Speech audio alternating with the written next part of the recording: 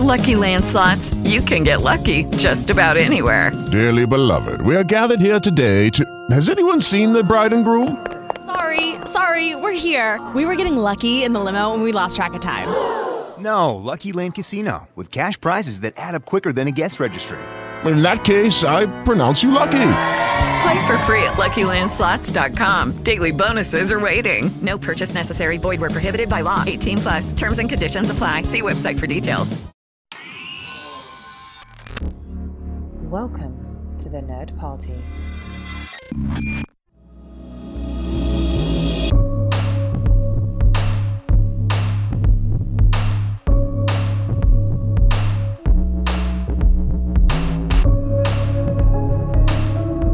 Greetings, programs. Welcome back to House Lights, our director discussion show here on the Nerd Party Network. Today, we are entering the Wing of Tron as we cover the two films of the Tron franchise, which kicked off in 1982 with director Steven Lisberger.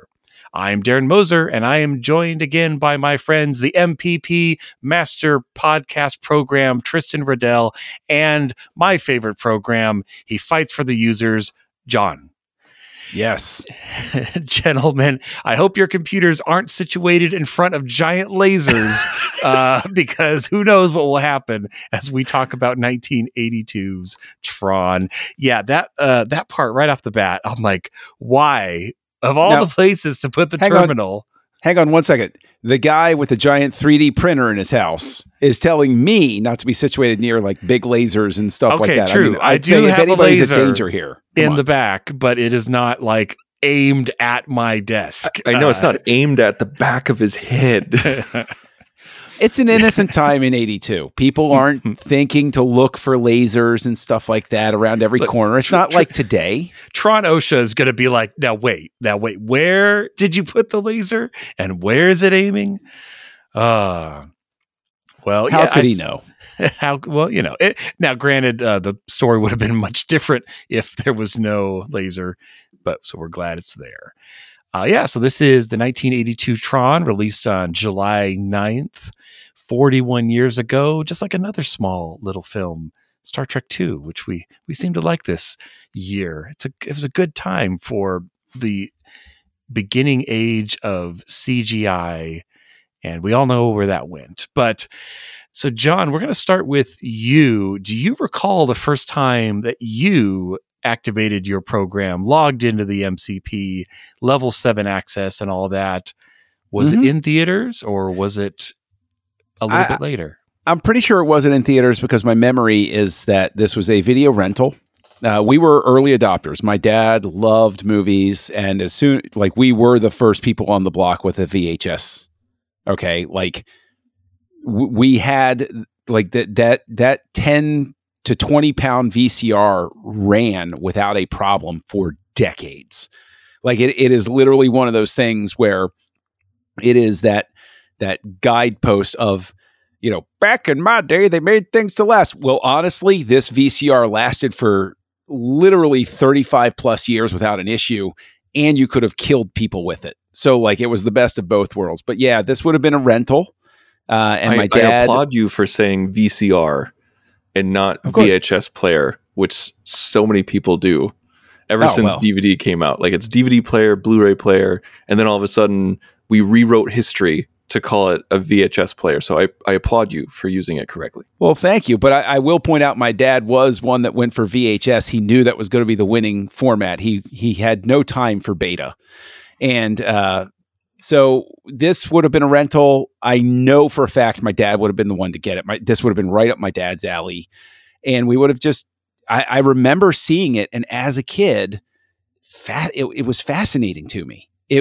This is one of those ones where, for good or for ill, I know that it helped shape things I like to see on screen. And so my earliest memory is, yes, in my old house on 3820 Mount Olney Lane, seeing this on our VCR. With the boat anchor of a VCR. Yes. Yeah, this was probably also a rental for me, but yeah, I think you really nailed it, John, when you said this was such a formative movie. It's science fiction, but also kind of a dose of fantasy in a way, like still science fiction, but it's like visualizing computer programs, and I always got really focused on the lore of, okay, that's the IO tower. I kind of understand what that is, and this is to represent that. And then it starts to kind of break down when they have like these random costumed people walking around like light bulbs and slinkies, and I'm like, I don't really know what those are supposed to be, but that's okay. Oh, look, there's a light disc battle going on. Attention diverted. But yeah, this movie, I mean, gosh, probably every single person who ever wanted to get into special effects was impacted by this movie.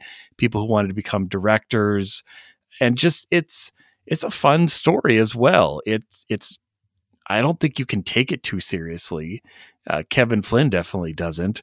But what about you, Tristan? When was the first time that you caught this? Was it on TV being broadcast, or did you grab the DVD before they became impossible to find before Tron Legacy came out? This is one of those movies that just existed in my house. Like, I have no memory of first watching it. It just always was. This was like this again, like this was like John, my dad absolutely loved this movie. We probably had it taped off of television. And then I know we owned the VHS. And so, but I think that's probably like, we probably taped it off of television, then bought the VHS as soon as it came out. And I just watched it on loop. Like I've seen this movie so many times, and it wasn't until I got older that I looked it up and realized that it was a flop. And I'm like, why didn't people adore this the way that I do? Like, I think this was the first time I remember getting angry at the public for not appreciating a movie like I did. And I really do believe that was the first instance that started the internet troll phase of everyone else, where about how if you don't like a movie, then you're stupid. I love that you talk about how it's shocking when you find out that this movie was a flop. This came out at a period where Disney was having a lot of trouble. They were trying to find a direction. They were trying to stay committed to their whole concept of being original entertainment, but at the same time, the landscape has changed from underneath them. It's now a post-Star Wars world, and there's this, and Spielberg has come up, and so Disney is not the only family-friendly movie maker out there, and they're flailing in a sense at this point in time. They're trying to figure out what to do, and I think that this is one of those things where, like the Black Hole, like the Black Cauldron, which was that's a whole tragic story in and of itself, but it comes out in this time period where Disney is just trying to figure it out. And I think as a result, they didn't know how to market it. They didn't know how to get to people. And I think that this is one of those movies where it's saved by the home video market. But I love you talking about it because whenever I hear Tron, I always think of The Simpsons Treehouse of Horror, where Homer gets sucked into the 3D world and he says, "Have any of you seen Tron?" No. Yes. I mean, no. And it was just one of those things where it's a perfect joke because everybody who has seen Tron has encountered that moment where it's like, "Hey, have you ever seen Tron?" And nobody else in the room has seen it. And you're like, "Oh, never mind then." I mean, no. Yeah. No, and so you have this story where I think as a brilliant act, probably for cost savings, but just, I love the fact that you have the same actors play the users as well as their programs, and which I honestly feel young Darren, it probably took a while for me to realize that, because even though Tron is Bruce, he looks very different in the real world. Like, he's got glasses on, he's got hair. And so I think it actually took me a couple viewings before I made the direct connection that it was the same actor playing it, because yes, obviously not Clue, but, or even with Clue, I think it took me like a second pass to realize that, because they do look so different without hair, especially, and wearing the Tron program jumpsuits. that, yes, obviously looking back on it, it's obvious that they are the same people, but I think it's a fun way of connecting to, who's writing it, who's running it, because otherwise it starts to get even more convoluted. You're describing these highbrow electronic type scenarios that people don't really think about. How does a computer work? Is it really like a tiny town in there? Like, your average person isn't thinking these thoughts, so you have to kind of keep it simple. But what did you think, Tristan, of the duality of the role? I loved it. I absolutely loved it, because there's so many times that today, of course, where people put their heart and souls into things that they make, and things and programming things are no different. And so the idea that something like, if you made a program, it has a piece of you in it and it looks like you, I think it just absolutely makes sense. And it's definitely a cost saving measure, but also at the same time, it helps the audience, where when when you see Tron, and for those of us who did recognize Bruce Boxleitner, when you see Tron, you're just like, oh wait, that's Tron.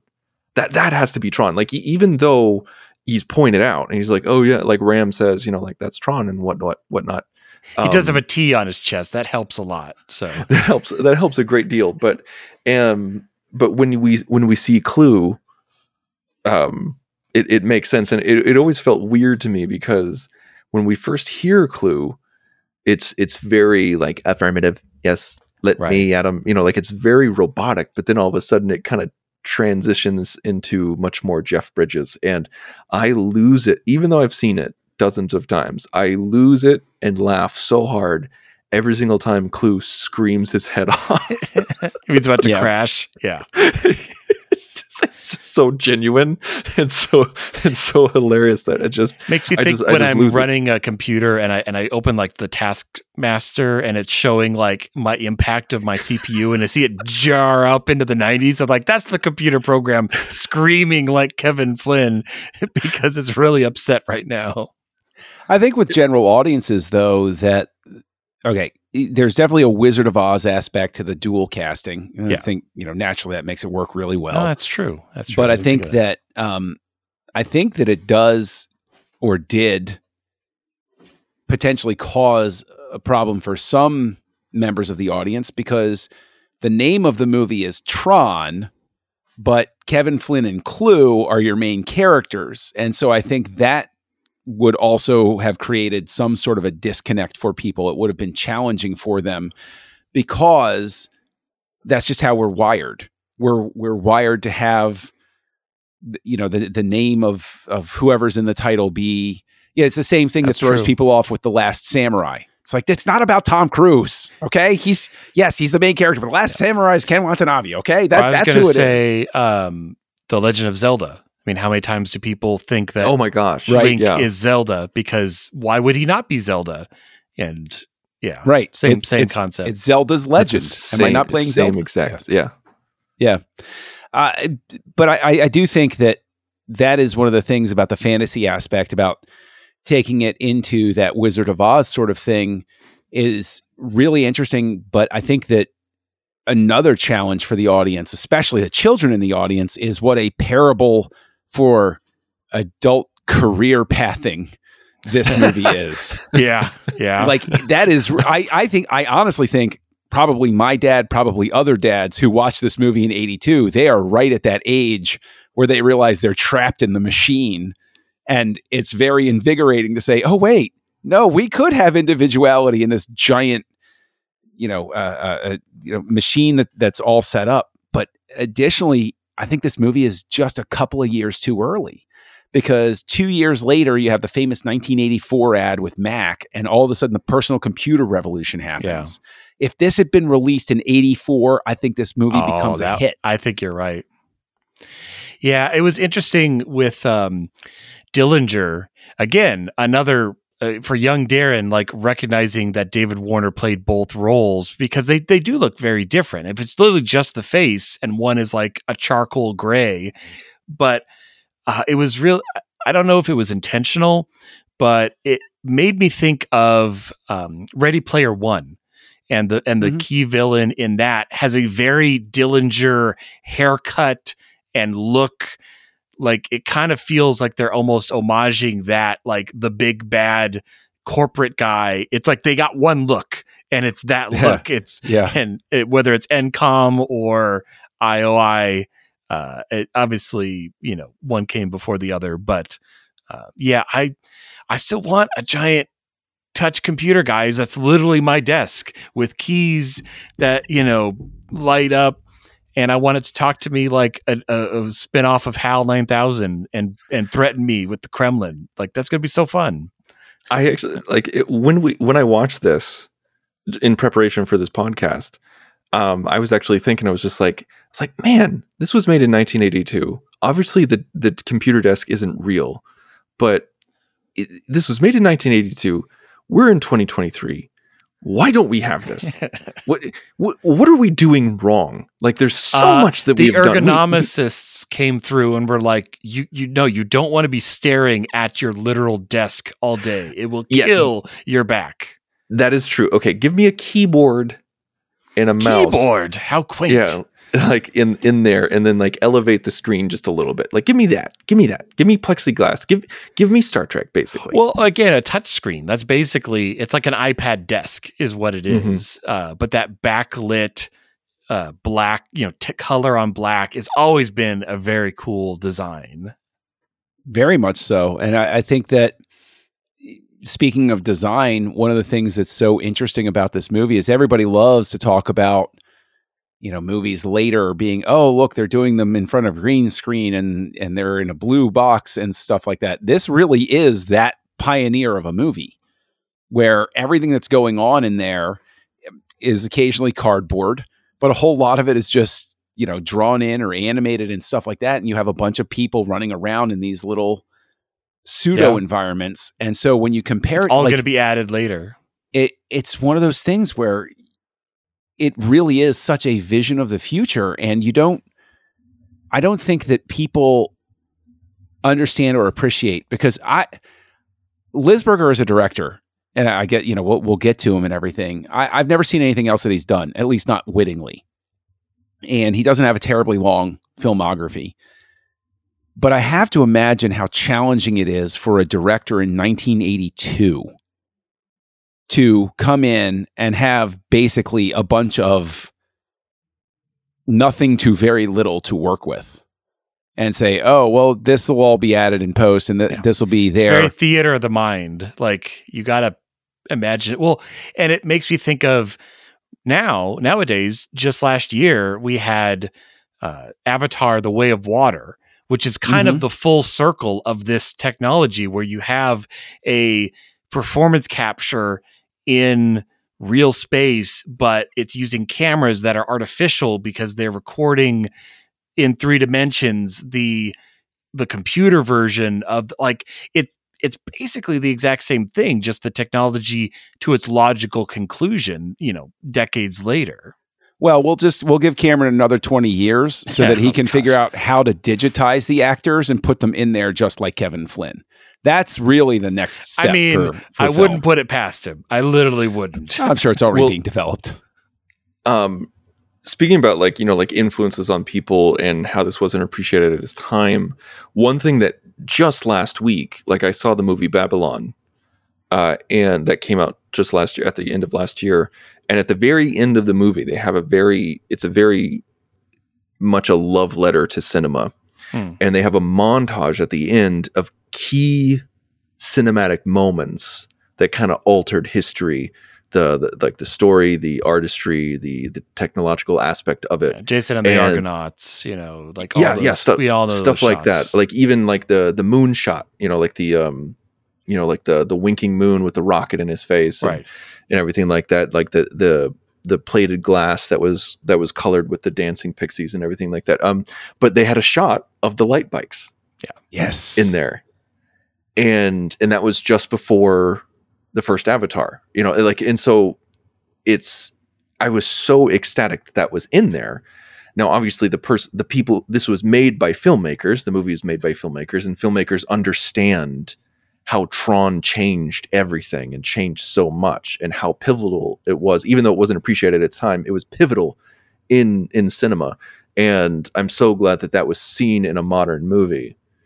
And because in the same year, 82, you also had, like we stated before, Star Trek II, which had computer effects for the first time as well, with the, some of the on-screen shots, like the computer, or not the computer, but the Enterprise's main view screen, and describing the simulations, the Genesis effect on the planet, that whole composition. But I think in a way, Tron is almost more impressive because it is merging live action and that's Disney's bread and butter. They've been doing it since Mary Poppins, and if any company is going to handle that, it's going to be Disney.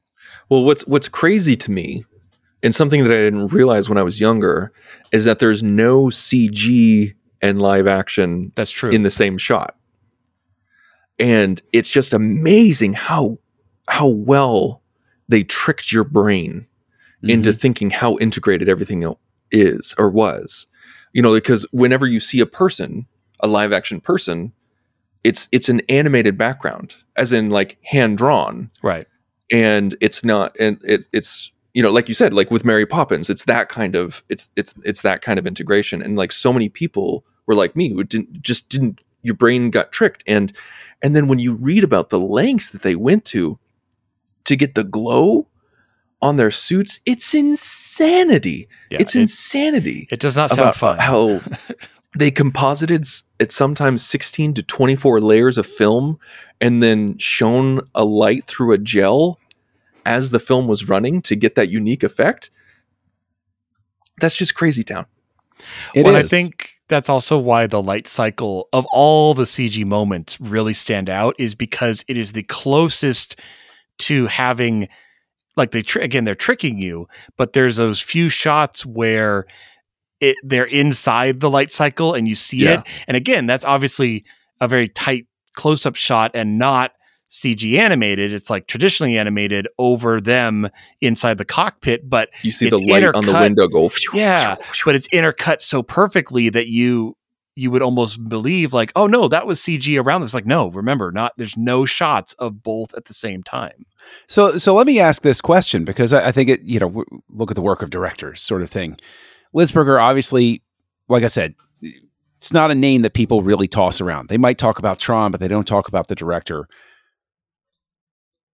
Is this simply something where Disney manages to get a director? I honestly don't. I'm asking the question because I looked around. I don't quite know. Is this just they needed somebody that could just turn the camera on and film people, or was this really a visionary thing and he just doesn't get enough name credit? This Tron was his baby. Yeah. He shopped this around, and it wasn't until they got the technology, the look, put a lot of time and money into the R&D, and it didn't go quite as far as it needed to. But then, Disney was like, okay, let's make this a picture. Let's put the actual money behind it that it needs to come together. So it wasn't Disney finding the director, it was the director finding Disney. Mm-hmm. But is this a case of, because the movie bombs, that's why his name is sort of just lost to the mists of time, is what I'm saying. Like, you would think even if the movie bombs, if he's a great director, the work experience would have been such that his name at least would have opened some doors for him, where people would say, hey, yeah, tough break, kid, but you got some chops, come on board. Or is it that the production was so difficult? Is it that he's a victim of the tumult at Disney? And there was nobody left to vouch for him after Eisner comes in and cleans house. That probably is it right there, is that Eisner sees his name on a list with a negative number attached to it. And then that's it. Because it's not until there re-releases. Wasn't a negative number though. Like, I know and I agree, like, it didn't do very well, but like maybe it's a case again of like overspending on marketing. But I look at the budget for it, and the budget is listed at, I think it was like 12 million, and it made like 50. So it made money. It didn't, but I think they were thinking it was going to be like in the hundreds of millions. So it feels like it underperformed for their expectations. I don't feel like it flopped, but at least on a dollar for dollar amount. I think that's an important distinction. I think that there are so many pre-production costs. Like it's sort of like Superman Returns technically is a bomb, but it's because they wrapped up all of the different development costs in it leading up to its release. And I think they pulled the same sort of shenanigans with like Tron Legacy and stuff like that, where it's that Hollywood accounting shell game that goes on. And so yeah, there's no way even in 82 that 12 million was the only number associated with Tron. Right. Like there like John, like you said, like the pre-production cost, the development cost, because a lot of this was happening before they were ever actually shooting, and like sometimes pre-production costs get a little muddled, and like sometimes they're like sometimes a company can have a pre-production pool. They're like, this is how much money we have to pre-produce movies for the year, and it sucks up all the money for all some gets the lion's share, some doesn't. You know, it I'm not saying that this is across the board. I'm just saying sometimes that did happen, especially back then. So it's so hard. Like Hollywood accounting is just an absolute nightmare. Yeah, I could also again see it as it's all optics. It's like, oh, we thought this movie was going to cost 10 and it cost 17, and we thought it was going to make 100 and it made 50. Right. So again, on one side of the column, you're like, well, it cost 17 and it made 50. That's good. But if you thought it was going to cost 10 and make 100, that's bad. It's all Hollywood accounting. But, hey, if the MCP hadn't absorbed that accounting program and it could have just been left to do its job, then we wouldn't have had that problem. Yes. Another thing that I didn't realize as a kid that I didn't really wrap my head around is when the MCP starts talking about attacking the Pentagon and the Kremlin. Yeah. And he's going to do it next week. We got some war game stuff. Yeah. Yeah. I mean, if it wasn't for Kevin Flynn and Tron and Clue and everything like that. That's a good point. We could have had World War III. No, I think that Master Control viewed itself as ensuring that World War III wouldn't happen because he could run it better. Well, it would be able to threaten all of us into subjugation, sort of thing. Okay. Because since it's a Disney film, I don't think we're going full Skynet here. I think it's a hostage situation as opposed to just wiping everybody out. And that, even in and of itself, Tron and the original Terminator, they're sort of blood brothers in terms of the angst that is starting to happen because the computer revolution is just starting. And I think very much reflected in this, and as well as in the Terminator, obviously, with acknowledgement of the works of Harlan Ellison. Want to make sure I say that. And you have that sort of angst that's really getting ramped up because people are becoming aware of computers. They still don't understand them. This movie doesn't exactly help people understand computers. No, I would not really. In a fantasy way, yeah, but this kind of feels like my grandfather being like, "Wait, so there aren't little men inside the computer?" It's like, no, Grandpa. There's but at the same time, there with the digitizing of the Orange and Kevin Flynn himself and everything like that, you also see reflected our outsized expectations of things that would happen. Right. It's just like what's going on now where people are like, ChatGPT is AI. No, it's a language prediction model. Okay. Like the thing's not actually thinking. Right. It's that that's not how it's working, but it's so much easier to say AI. And people are like, yeah, that's scary. Well, speaking of names, I'm kind of glad that this was the era that programs were called programs. Cause can you imagine this movie made if everything was called an app? Because that's what it's called now. I remember when apps were applications, and then Apple was like, "No, that's too long. We're going to call them apps." And now everything is an app. And I know nobody wants that. Well, let's talk some of the characters. So we have Jeff Bridges, the dude, Kevin Flynn himself, who apparently just needs to find a memory, and he can become a millionaire. I guess that's what I took away from the plot. But by movie logic, because apparently you can't delete it. Like that isn't possible. It's somewhere in the system deleting doesn't happen. It's even a more than that. printout. You can't fake a printout. We That's all true. know that's hard evidence. That's true. Apparently, So in the true. novel, like there was way more information, like on the printout. Like so, it was like they simplified dates it. and IP addresses and everything like Okay. that. Like that was actual proof. It's just basically then- printing out Kevin Flynn did it. It's his. He's give him money. Oh, well, the MCP said so. It's go take that to the bank. But that's what I was talking about. Like with Movie Logic, is that all of a sudden he's the executive VP. Yeah, like I'm sure the board is like, well, the MCP told us that you're the new board member. It's like, no, like you defeated the bad guy who had this position, so now there can be only one, and so you assume his power. Jeez. Well, right. That's how the corporate structure works, according to television. Listen, that's not just Tron. Isn't that happen? What happened with Bob Chapek? It's the exact same thing. The MCP booted him out, and Bob came back. No, I'm just kidding. No, I just want to say I did like Bob Chapek's hairstyle. I did like it better than Iger's hairstyle, but he was that's a whole. That's because that's it's a whole your mess. hairstyle, John. Yes, that's true. That's exactly what I was. Yes, exactly true. But I think that. But what do you guys think of Jeff Bridges though? Like, is he a good everyman? Is he a good lens that we see this world through? Because that's really his role. Like, he's the man out of water when he's in the computer program. Yeah, I mean, it works. Yeah. Oh, go ahead, John. No, I think we're going to agree. It works. It works reasonably well. You need your outside character that you can introduce the world to, and there's a reason he doesn't understand everything that's going on. So we need him there so that we can start. They can explain it to us without making it sound clunky and weird. And so I think as a character, it's effective. I think that the challenge that doesn't quite get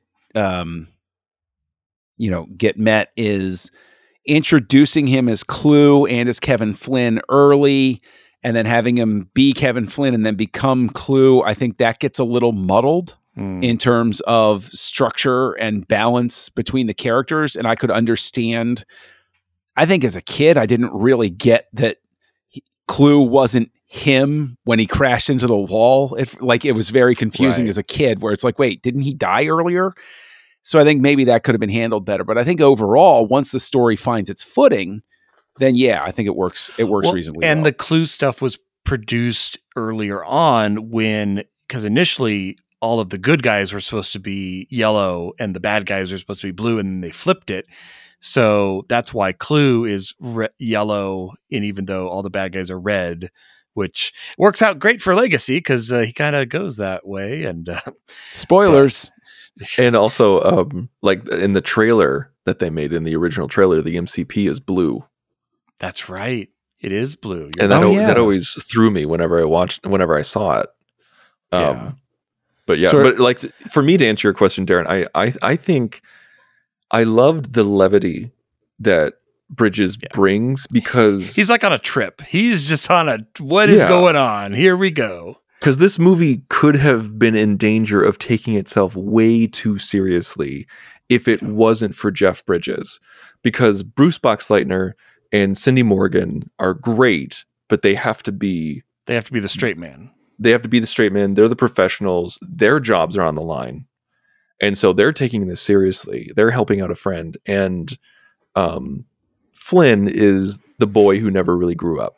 You know, he's the child who wants to stay a child and just have fun and play video games, but he also wants what's his.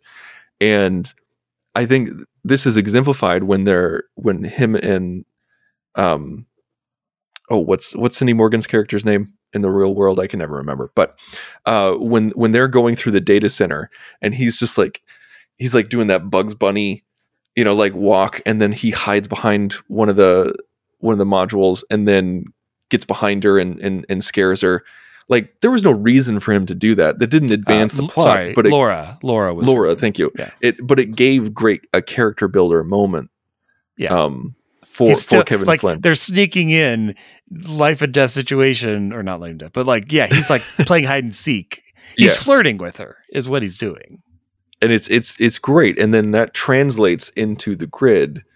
And when he says stuff like, hooray for our side. Yes. Yeah, that's true. Yeah. No, I think you totally nailed it, Tristan, where he brings that levity. And that's important too, because if he went full on like the nerd fanboy from Galaxy Quest level of like, I'm in the computer, so that means this is a transistor and this is, meaning like he's talking high tech the entire time, I don't think it would have worked.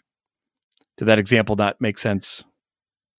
No, the example makes sense. I get what you're saying. If he had been too enamored of the world he finds himself in, yes, right. I agree. It totally doesn't. It totally doesn't work. He needs to be that sort of childish, exuberant being that is just. He's sort still of speaking at a common man level. He's not like an ace programmer, and he's, Then we get the movie like Hackers, and it's like no.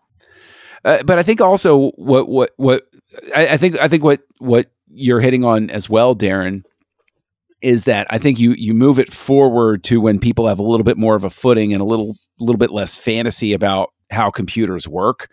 You're going to have less of a Flynn the magician inside the computer realm and more of a I know what to do, and have like, fake coding like in Swordfish or something like that, where he's like, yeah, I know how to code this thing just right. And he's at a fake terminal and all of those sorts of things. It's a Unix system. I was going to say, I was just thinking Jurassic Park. And I'm like, that was, oh man.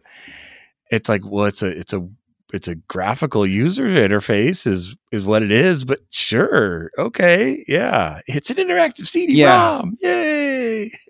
But I do, I think that if Flynn had gone down that more, indulged more of the he's a programmer type of guy, thrilled about where he is, I think you also have that impulse to turn him into typing code on screen in the computer universe to change stuff around. He's like, oh, as a user, I have this magical ability to pull up a keyboard anywhere and alter the environment. Like that could have easily gone sideways if they overuse it. But no, instead he does have power, but he doesn't realize it. Like he can reactivate the recognizer, and he can bring programs back online if he's near him, and he can divert the energy beam. Like, yes, we've established no programs can do that. So only because he's a user program can he do that. But yeah. Well, I also think that one of the best bits, one of the most memorable bits in the entire movie is with the bit. Yes. No. Bridges brings the necessary energy for that moment to work. You need somebody that is doing what he's doing for that to be a cute, comical sort of thing. And again, it's a very classic Disney humor sort of moment going on there. And so I think that his characterization of Flynn... What do you think, Bob? We need a plush toy of some kind. Just make a bit. Okay. Yes. We'll that. Exactly. Let's go on to Bruce Boxleitner. I mean, gosh, we talk about, it's so funny. You talk about like the straight man, but he commits to this role in a way that like nobody else does. And I mean, we'll again see his return in Tron Legacy. I love the little Easter egg, obviously after the fact, but the fact that both Bruce and Peter Jurassic are in this movie as they fight each other in the disc wars. So Peter Jurassic, also known as his role from Babylon 5. So you have two Babylon 5 characters or actors playing against each other. But yeah, man, when I need someone who commits to a role, I think of this because he is Tron. He is Tron when he's outside the computer. He is always Tron. But John, what did you think of Bruce's performance? I mean, Boxleitner is, I'm looking it up on IMDb right now, but he has something like 132 acting credits at this point in his career by 2023.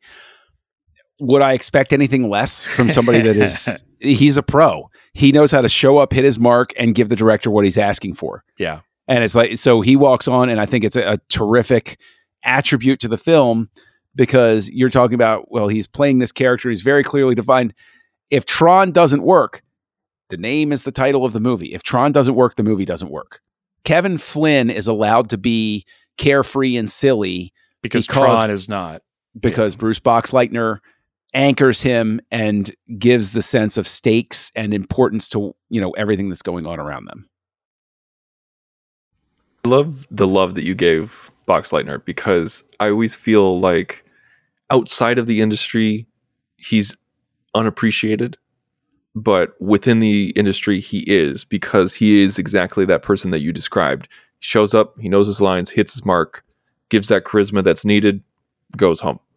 And he's not a movie star. He's not a TV star. Like he's not a mega star, but in the genre realm, we all know him, we all love him, and he gets tons of work all the time. So he must have a fantastic reputation, and be good to work with, and be good exactly, and be good to work with. And so when he shows up in this, like I thought he did a great job as in the real world and on the grid, and I felt like it was different enough, but not completely polar opposites. Where like you still, right. I'm a nerd in real life, but in the computer, I'm the suave Tron that everybody loves. Like, no, not quite. No, like this, like it wasn't polar opposites, and it absolutely worked. And it was even, it's not called Kevin. The movie's not called Flynn. It's called Tron, and right. You need someone who is that hero-esque protagonist, where like Flynn is the hero and the protagonist of our story. Tron is kind of the archetype. Yeah. Mm-hmm. No, you're right. And I also, a bit on the directing again, and this is maybe more just the story, but I like the fact that once we go in the computer, we're in the computer. We don't leave it until he comes out at the end. Files are in the computer. But that I would feel like nowadays it would be so easy to be like, we want to tell a dual story and we're intercutting inside outside, and it works so well from the moment we're plugged in, we stay there the entire time until. And even when Tron talks to his user, we just hear him. Like we don't see him. We're not at his desk. We're not at his cubicle. We just hear his voice. It's great. It's great. And it also, because it kind of helps me remember that this is a program. This is a digital world. So the moment that Flynn gets digitized, the entire span of that part of the movie inside the computer probably took 10 seconds, a minute. Like it didn't take the days or the hours. It felt like time passed. So when they're all like, oh, I got to get to that IO tower to communicate with my user, I'm picturing in the real world, Alan's like about to hit the enter key, like, right. Cause like, that's how it's moving. It's different time scales. If Christopher Nolan did this movie, you would have an entire subplot of just Alan going to hit the enter key that would just be going through the entire film. He's putting in my password. Whoa. Yeah. Well, that's just the sound. 1 of the minute is one millisecond inside. But the thing is, while we're talking about the actors, it is really worth pointing out that Cindy Morgan, who plays Laura Yori in here, she was in Caddyshack as Lacey Underall before this, and in a sense, it's one of those things where I think that it's a testament to how versatile actors and actresses need to be, that she can go from this zany comedy movie that is, it is an absolute farce of a movie. It's crazy. It's all over the board. Everybody's playing caricatures. And then she actually has a pretty rooted role here. And it's 2 years later, like, and it's the same actress. Like, she just turns it on, turns it off sort of thing. And I think that, unfortunately, because Tron is one of those things where, yes, it gets respect from some people, but hasn't been seen by a ton of other people, considered a flop, all of that sort of thing. I think that she gets overlooked a lot of times because she is there. She is important and she is, key to the plot. Is she the most important character? I'm sure that if they were to remake the movie today, probably there would be a little bit more balance given to the characters and stuff like that. But I mean, yeah, it'd be more the trio, whereas we got more of the trio with Ram, right? Or was it Ram? Ram. I always mix them up. Yeah, Ram. But yeah, that's another interesting part of this whole story is the love triangle-esque, like the fact that our hero isn't the guy that's connected with the girl, but he's kind of still pursuing her, but she's obviously with Alan. Like it's kind of, and they had a previous relationship. Like it's an odd choice. I don't really know what to make of it. It was also weird in the grid too. Yes. Like where she's like, I never he's understood that. He's like, nice software, basically, is what basically saying. And then Trons gets in front of him like, don't you say that about my girl. Like all that's implied. And I'm like, what's happening right now? And then they kiss at the end, and it's like this isn't like a friendship kiss or a good luck kiss. That was a very romantic kiss. And then he's gone and she's going to go back. It was weird. Like I understood it in the real world. I got it. But in the grid, it was just 10 times more confusing. It was clunky. And yeah. I think that if there's anything that hamstrings this movie and makes it difficult for audiences, aside from some of the stuff we talked about earlier, it is that fact that is one of those things where it feels like it needs a bit more refinement, and there's too much concern with making it's that eternal balance with a movie like this. You've got to be concerned with making the technology work and making the visuals work, but you also have to be concerned with making that aspect of the story work sufficiently.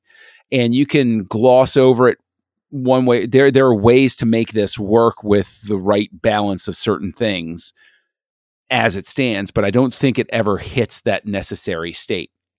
I think, Darren, what you're talking about where, Ram becomes part of the trio, I think it actually winds up being a more cohesive and accessible story if she is with them the whole time. And we have that sort of Han, Luke, and Leia original Star Wars love triangle, push and pull happening, where you see a female lead who, finds merit in both the male leads, but which one, has the spark, if you will, that sort of thing. Yeah, I did feel that when Yuri showed up, it felt a little forced. Like I get why she's there, but the place she shows up with the solar sailor, it kind of felt like, oh yeah, well, we need a program here. Let's make it her and played by this act. Like it didn't necessarily feel connected with the way the story was going. Like Dumont makes sense because he's the Guardian program written by Dr. Gibbs. I don't know. I always felt a little bit like Yuri was just kind of tacked on in her piece in the greater adventure inside the computer. Well, let me go ahead and ask this. I mean, this movie is barely over an hour and a half. Is this a movie where you think they should have given it another 10 minutes? Or do you think that running time wasn't going to do anything to improve this? This was just something where if with this draft of the script, if you added 10 minutes, it would actually just become a little bit unbearable? Or, is there anything where more screen time helps this film? It's hard to say. I feel like it's almost a non-starter because this type of production, like, just adding 10 minutes of in computer footage, like that's months of work. So what I'm saying is I think even if they had wanted to flesh more of that relationship out or change part of it, you're probably so locked into the story and the storyboards and the progression because you're producing all these effects at the same time. So I I don't think, and again, this is just kind of a gut feel, but I don't think they had very much flexibility at all on this production. It probably had to be because they're pushing so many boundaries to get it made. Now that's just an assumption, but that's how it feels. Well, I will also say though, because of the tumult at Disney, I have no idea whether this would have applied here, but I know that, for instance, with Black Cauldron, they actually had stuff cut out after the final cut because they came in and they said, look, we're just going to cut the time down. And so there are actually some transitions where they're lost to time, where there was more finished film. And then the brass said, no, cut 10 minutes out. And they just pulled it out and walked away, sort of thing. I have no idea if that's anything that happened here. I guess maybe I need to read more of the making. There was also stories. The Directors Guild of America had a strike during production, which, always makes it easier to produce something. What are your thoughts, Tristan?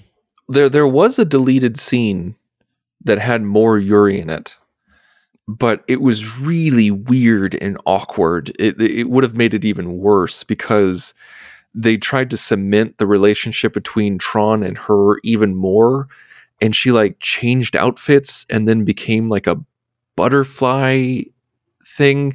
That sounds weird. I could be misremembering it, but I remember it's probably on YouTube, but it was friggin' weird. So to answer your question, John, I don't think 10 minutes would have fixed it because I think this movie is a tight 90 minutes. There is a few points when I'm like, okay, our momentum has ground to a halt. Yes. And so I don't think adding time would have fixed that.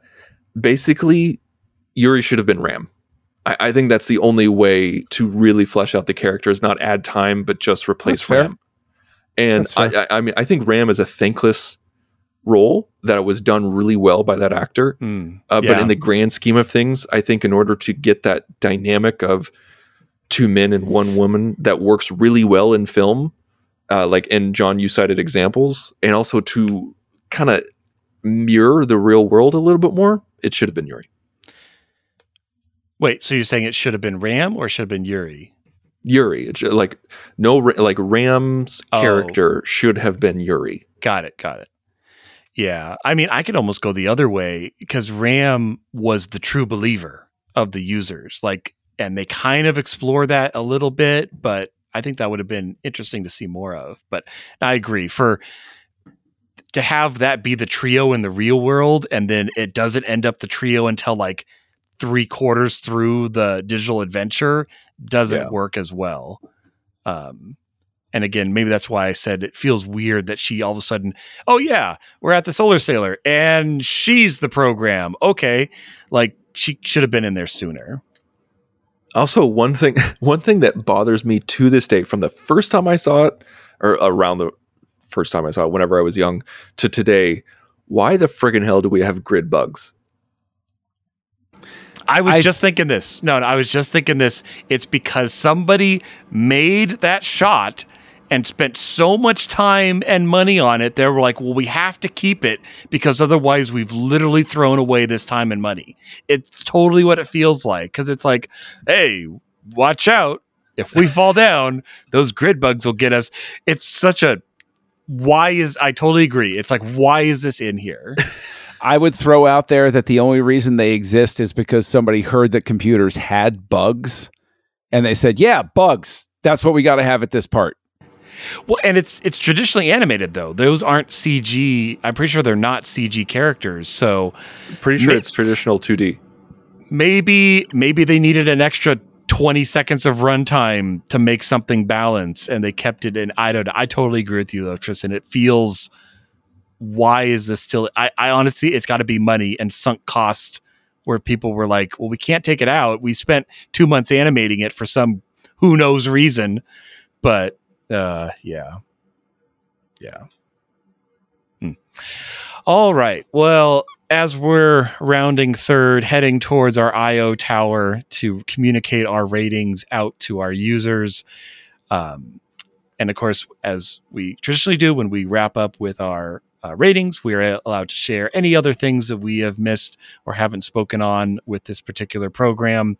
But John, let's start with you. How many IO towers are you giving Tron from 1982? Now, as I love to say, regardless of what my stars rating or my IO towers rating is, it's a 5 with how much love I have for it. I love this film. I rewatch it regularly, not as regularly as other things, but I do rewatch it on a fairly regular basis where it just has that magical pull for me. There are plenty of movies I saw as a kid, like Iron Eagle, where I don't rewatch them ever again because, I don't want to. Although the theme song for that is really great. But I think that this is just something where I'll always feel that pull. I always have trouble giving it a rating, specifically because I have that affection for it. And sometimes I feel like I'm going too harsh because I'm trying to overcompensate for it. And then sometimes I feel like I'm being too easy on it because I don't want to overcompensate. So I'm going to say at the end of all of that after this specific viewing, and this does fluctuate over time, I'm going to wind up giving it a 4. I usually end somewhere either at a 3, 3.5, or 4, depending on how grumpy I am. And I know that's a lot of fluctuation, but just recognizing everything that it gives and accomplishes and seeing it for that sort of sense of wonder and promise about what computers were going to give, as opposed to all of the flame wars I went through in the Usenet days, the early days of the internet, I'll go ahead and give it a 4 this time because it gets extra credit for being just so darn charming. No, it's true. Well, Tristan, your decision gate is up and I can spare you no more time. What is your rating for this viewing of Tron? One thing that I want to mention, like upon this viewing, when I watched this, and you guys might laugh at me, the listeners may laugh at me, but I feel like if this movie was released today, it would do just fine.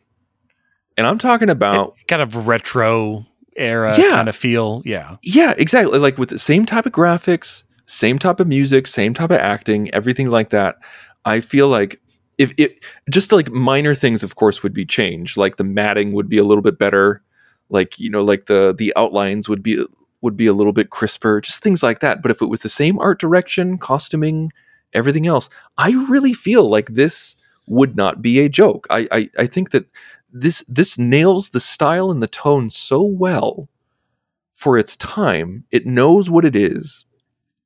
And so it doesn't, again, you may think I'm sounding ridiculous here, but this doesn't date itself that well because it has such a unique style. It kind of doesn't. Yeah, I agree. And like, yes, if it was made today, it would look like Tron Legacy. Like we all know that. Like it would look more like Tron Legacy than it does Tron. But if you wanted to give it a retro feel of the burgeoning days of computers, this is what you would make it look like. And I think the beauty of that is that there is no uncanny valley.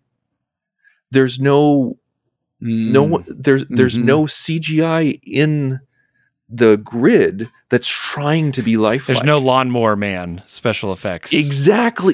That is exactly right, Darren. Thank you so much for bringing that up. There's no Lawnmower Man special effects. Yeah, because that dates Lawnmower Man like an anchor around its neck and drags it down. The only thing that I think is a little weird and dated is the MCP face. I was thinking the MCP face, yeah. Like, I think that's the only thing. That's the only time that we really see a face with eyes and a mouth and everything like that in the grid that's computer animated. And like if it had been a waveform that only fluctuated when it talked, like anthropomorphic at all, I think that would have been even better. Absolutely. That's exactly what I'm talking about. And and how rare is that for a special effects movie to say like, oh, this is kind of timeless because of the rudimentary graphics that it is, and because of the absence of the uncanny valley. And it's just, I'm kind of like John here, where this is a 5-star movie for me when it comes to enjoyment, but it's almost impossible for me to take off my rose-colored glasses because I was raised on this movie. My dad loves this movie. I have so many fond memories of this movie.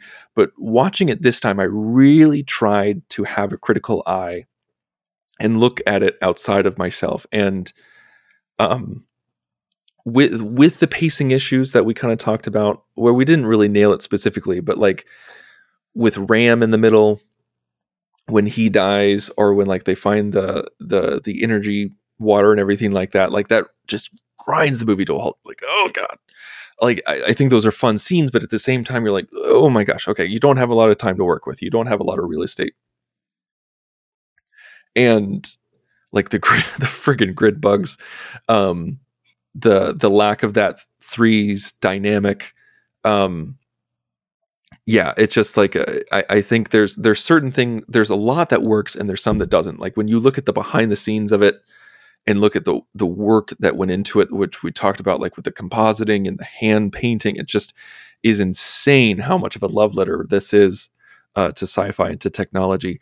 I give this 4 grid bugs out of 5 because I can't imagine giving it any less. I know that this movie was not appreciated in its time.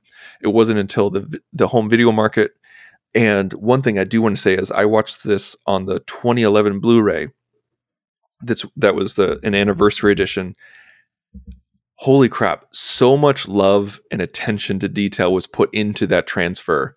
That is a friggin' good transfer. It is crisp. It is clean. It is, you can really tell that they shot this on 65 millimeter. And now obviously it's a lot easier to restore something when you have a large format, even though it's, from 1982. If you haven't seen this on Blu-ray, like watch it on Blu-ray, or at least watch it on Disney Plus if you can. No, yeah, it makes me think when we were talking about Dante of the 80s and like explorers, like I there's a huge dose. Now that was a few years later in 85, but there's a huge dose of like nostalgia and just that era, that mid early 80s of just trying new things and a bit of fantasy again. Like the technology is there, but the man pulled into the computer is fantastical. And that's a fun aspect of the story. I think I agree with everything you guys are saying. It is for what it is. I mean, you even said it, Tristan, it shows up on every pivotal moment of special effect reel. Like it has to. You can't not count Tron. I'm sure it exists out there. I want to kind of go look and find someone who has edited a trailer of Tron using Tron Legacy music, because I think that would be amazing. And I'm sure someone's already done it, but that I think would be even more hype. Did you see somebody did that with Star Trek: The Motion Picture? With Tron Legacy music? With Tron Legacy music. Oh, okay. And they cut it down. It's like it's 15 minutes. I think it's 15 minutes long, so they cut it down just to the core story, and they use Tron Legacy music. It's pretty cool. Okay, you got to send that to us because we'll want to watch that. But yeah, it's such a fun movie, and it nails world building. Like we all laud, Tron Legacy for what it is, and Tron Legacy is a great film, but Tron Legacy only exists because Tron created this amazing adventure and this world inside the computer that fascinated us for a generation, so that when another group of filmmakers came through, they're like, we want to make this. And so there's not a lot of movies really that are that strong in creating such a powerful mythos but simplified. Like I'm using these grandiose terms, but it's really simple at its core, which is really fun. And don't put your desk in front of lasers. I think we learned that's a very important thing that we learned about this. But no, I'm staying on the IO train, and I'm going to also give it a 4. Not that I don't think it's a 5-level movie. It's just it is so solid and fun to enjoy. I can show it to my kids. Like there's nothing bad in this movie. It's so 80s Disney. Apparently the only reason why it's rated PG is because of Sark's brains come out of his head.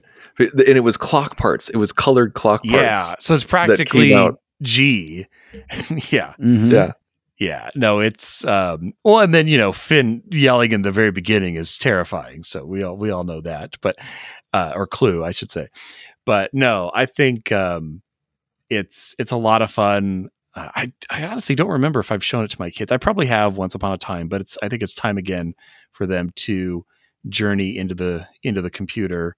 They'll probably never look at their Chromebooks the same way again. But all right. Well, thank you everyone for joining us in our journey into the computer for Tron from 1982 as we enter the wing of Tron.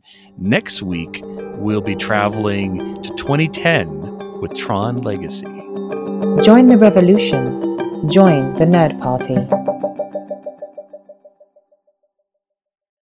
With the Lucky Land Slots, you can get lucky just about anywhere. This is your captain speaking. We've got clear runway and the weather's fine, but we're just going to circle up here a while and get lucky. No, nothing like that. It's just these cash prizes add up quick. So I suggest you sit back, keep your tray table upright, and start getting lucky. Play for free at LuckyLandSlots.com. Are you feeling lucky? No purchase necessary. Void where prohibited by law. 18+ terms and conditions apply. See website for details. Lucky Land Casino, asking people, what's the weirdest place you've gotten lucky? Lucky? In line at the deli, I guess? Aha, in my dentist's office.